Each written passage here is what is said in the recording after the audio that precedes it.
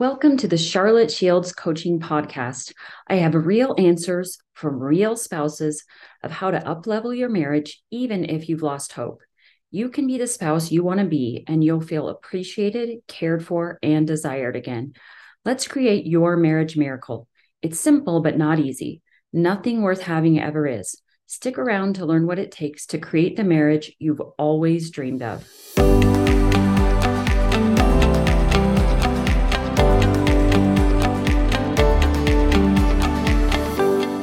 Good morning, everyone. So glad you're here. I've created this podcast to help bridge the gap between the gospel of Jesus Christ and self-help. And in it, I share ideas and tools of how I've strengthened my relationship with God, my spouse, and many others that I love. The scriptures are very greatest source of true principles. Our living prophets and apostles are also amazing sources of gospel truth. Self-help books can teach us true principles as well. We are under scriptural mandate in D&C 88-118 to seek out of the best books, words of wisdom, and to seek learning even by study and by faith. When I was a teenager, I read my very first self-help book by Scott Peck. It was called The Road Less Traveled. In it, he teaches that most of us try to avoid our problems. However, our spiritual growth depends on confronting them and working through them and the suffering they cause. I loved this book so much that I wrote the author, and he was kind enough to write me back. In college, I got a minor in sociology. I studied many other self-help books. I learned from them all. I tried to implement what the authors recommended. I gained so much knowledge, almost too much knowledge. I wasn't sure how to practice all these different teachings. Which ones were absolutely true? Which principles were the most important? What did it look like to meld all of these principles into my real life? I didn't have an answer to that question for years. Then I found life coaching and I became a certified life coach. My coach, Brooke Castillo, taught me the models she created. This was the missing piece in connecting the principles of the gospel and integrating all my self-help knowledge.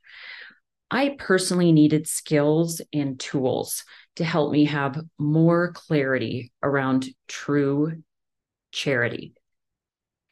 Having the guts to apologize and repent, find a forgiving heart, serve without resentment, have my own back while respecting others' choices, and so much more.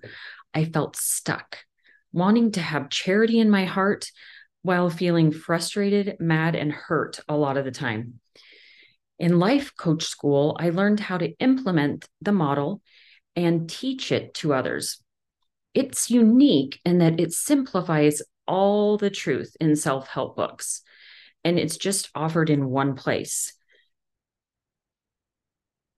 I haven't found anything to contradict the model in my life or my clients' lives, and I haven't found evidence in years of using it that it doesn't work. It does work and has helped thousands of people. My life has completely changed, and so have the lives of my clients by learning the model and life coaching principles. What I love is that this work is not about changing my attitude. I tried that for years, and I tried to change, to be kinder, to be happier, or to be better. But changing my attitude was always short-lived, and it would only last until the next thing happened. And then I'd find myself back at square one with the same frustrations over the same problems again and again. And I couldn't seem to get unstuck. So the work I teach isn't the work of attitude adjustment. It's the work of changing hearts, which requires intentionally changing our beliefs, not just our attitudes. It is lasting. And once you've done the work, you never go back. Let's talk about how the world works. There are only 5 things in the world, and I'm going to share the first 2 today. But first, isn't that a comforting thought in this crazy world to understand that there are only 5 things in the world and in this model? To understand that there are only 5 things really takes my anxiety down a notch. I can relax. No problem is too big for this model. There's always a place to put any trouble I am facing. The first item of the 5 are circumstances, troublesome circumstances. These are the things that exist in the world that we can't control. They're factual and neutral. We don't attach any emotion to them. Circumstances can only be classified as facts, so everyone would agree on them. You could prove them in a court of law. This can be our past or anything that has happened, and we don't use any adjectives or adverbs or opinions. There's no story around it. It's just neutral.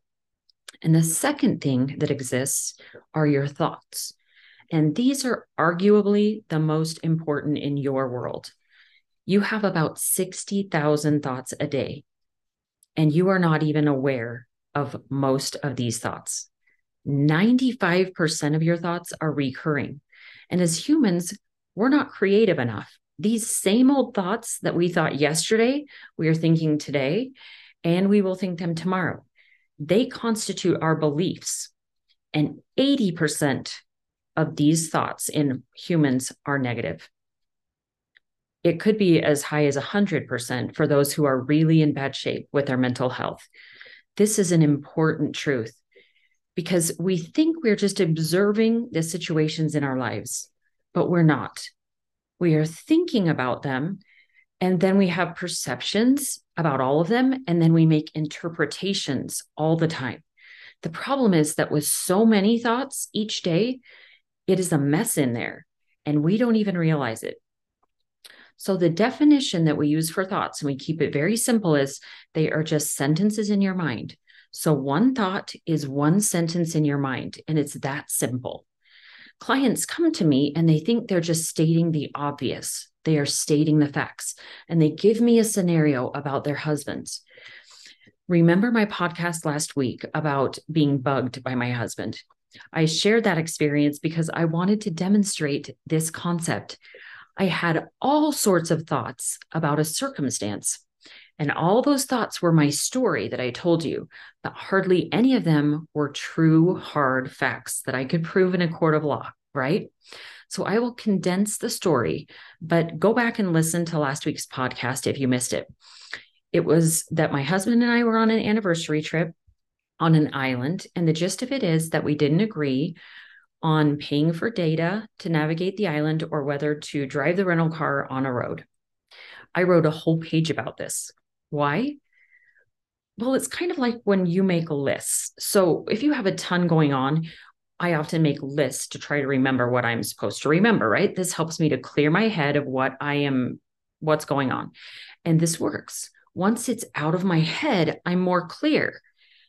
So when we have deeper issues, which would constitute this argument that my husband and I were in for a bit of the day, journal entries or cathartic writing or thought downloads help us in the same way. Writing is helpful because it separates us from our thoughts. It puts this distance between me and my situation. Writing allows me to become the observer. I get to see what my brain is offering me and all of those thoughts that are coming and how I am interpreting what is happening. Circumstances and thoughts are completely different, but our brains confuse the two. They think they're one. So to do a thought download and figure this out, just write whatever comes to your mind. Don't edit it. Don't filter it. Make it as messy as possible. Don't try to be nice or say the right things. Don't judge yourself while you're writing. Remember, these are thoughts, and your thoughts aren't you. If you need help getting started, ask yourself how you're feeling and start writing about it, or ask yourself, what thoughts are coming up for me right now? And then start writing. When you're finished or the flow ends, read over your thought download and differentiate your facts from your thoughts. Get really clear on the difference between facts and thoughts. Highlight them in two different colors if possible, or underline one of them, or just make sure you differentiate. And I'm always surprised at the truth and what I believe is the truth. Let me give you an example of a thought download I did years ago. This was when I first began this work. This is condensed, but it was basically that one of my kids made the other one cry. And I was writing and I wrote, this kid is mean. And I wrote, this kid is going to be a jerk forever. And what ended up happening in the situation was I yelled at this kid and everyone was miserable, including me. And as I read this whole page, I realized that the facts of the situation were few and far between. My thoughts filled the page. I was surprised to realize what I was thinking. I didn't even realize what I was thinking. Many of our thoughts are subconscious and they fly right under the radar, and we want to get them out in the open. So it reminds me of a hermit crab. So have you ever found a hermit crab in the ocean and you pick it up and you put it in your hand? And if you're really still, they'll usually come out of their shells and start moving in your hand. Sneaky thoughts will manifest themselves on paper when you are still, when you are able to sit down and be still and write about whatever happened and then catch them as you write, whatever comes to your mind. And notice that if you're judging or editing or filtering, you're not going to be able to catch the thoughts. You're just looking at them. You're not judging them. So what this requires is self-examination, which can be super difficult. It requires being honest with yourself. It takes humility and seeing things as they really are. Even if your child is acting mean, is that thought helpful? In my case, my behavior after I felt like my child was mean was I yelled and I was mean. Such good awareness, right? To get this awareness, it takes questioning how I'm doing with the Beatitudes. So we've been studying the Beatitudes in Come Follow Me this week. It requires a change of heart instead of an attitude adjustment. It requires terrestrial or even celestial behavior in a very telestial environment. Here are a few of the Beatitudes and examples of what it might look like. Blessed are the poor in spirit. Being humble enough to realize I need Christ's help to change my relationships. It's only by his grace that I can fix anything. Blessed are they that mourn. I mourn for my sins and weaknesses that separate me from God, but also from my spouse and those I love. Blessed are the meek. I try to conquer appetites and passions, which might include yelling or arguing, blaming, criticizing, or judging. I don't think those are celestial behaviors. I think they're telestial behaviors. And I try to be as much as I can acknowledge where I'm at so that I can see how I can improve. Blessed are they who do hunger and thirst after righteousness. This involves giving up the impulses or the natural man instincts, which might be avoiding others when we have a confrontation or giving them the silent treatment.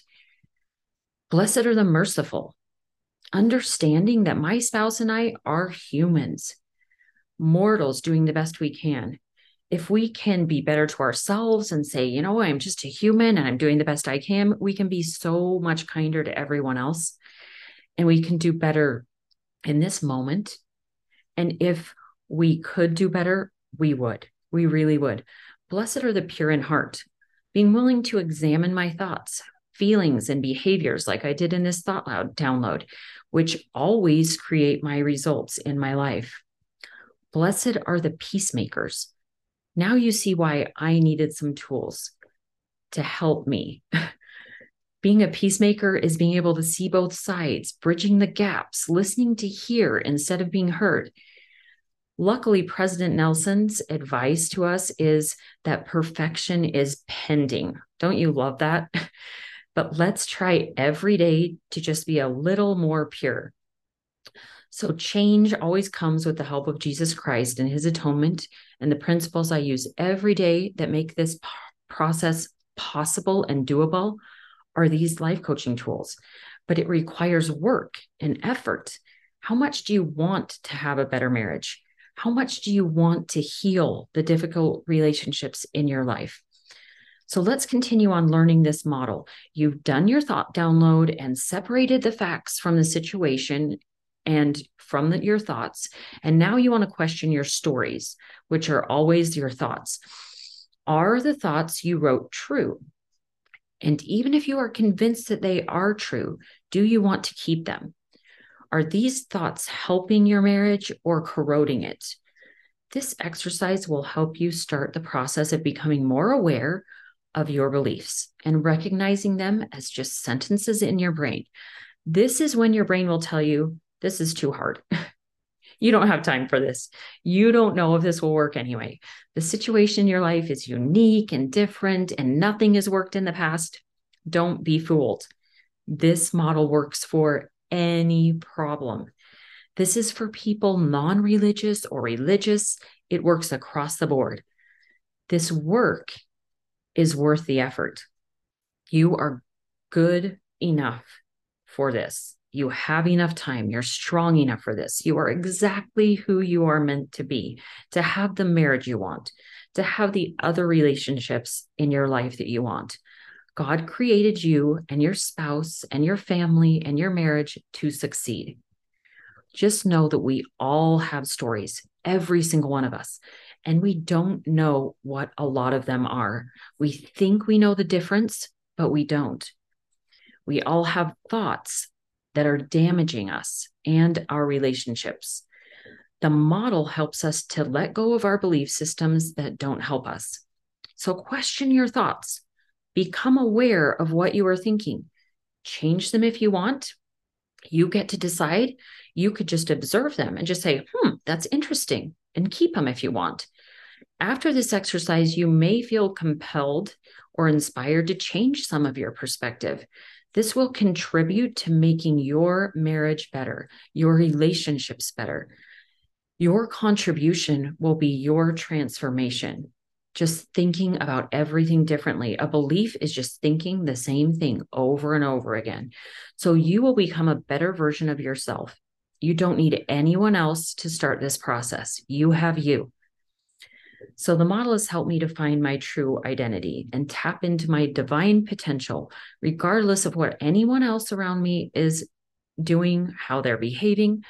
I feel a sense of peace and calm and clarity about things I can't control and things that I can control. And I know that what I can control is how I choose to think and feel. So once you understand the difference between circumstances and thoughts, you will tap into how powerful your brain is. And just know you want to become the boss of your brain instead of letting your brain boss you around. You want to know what your brain is even offering you.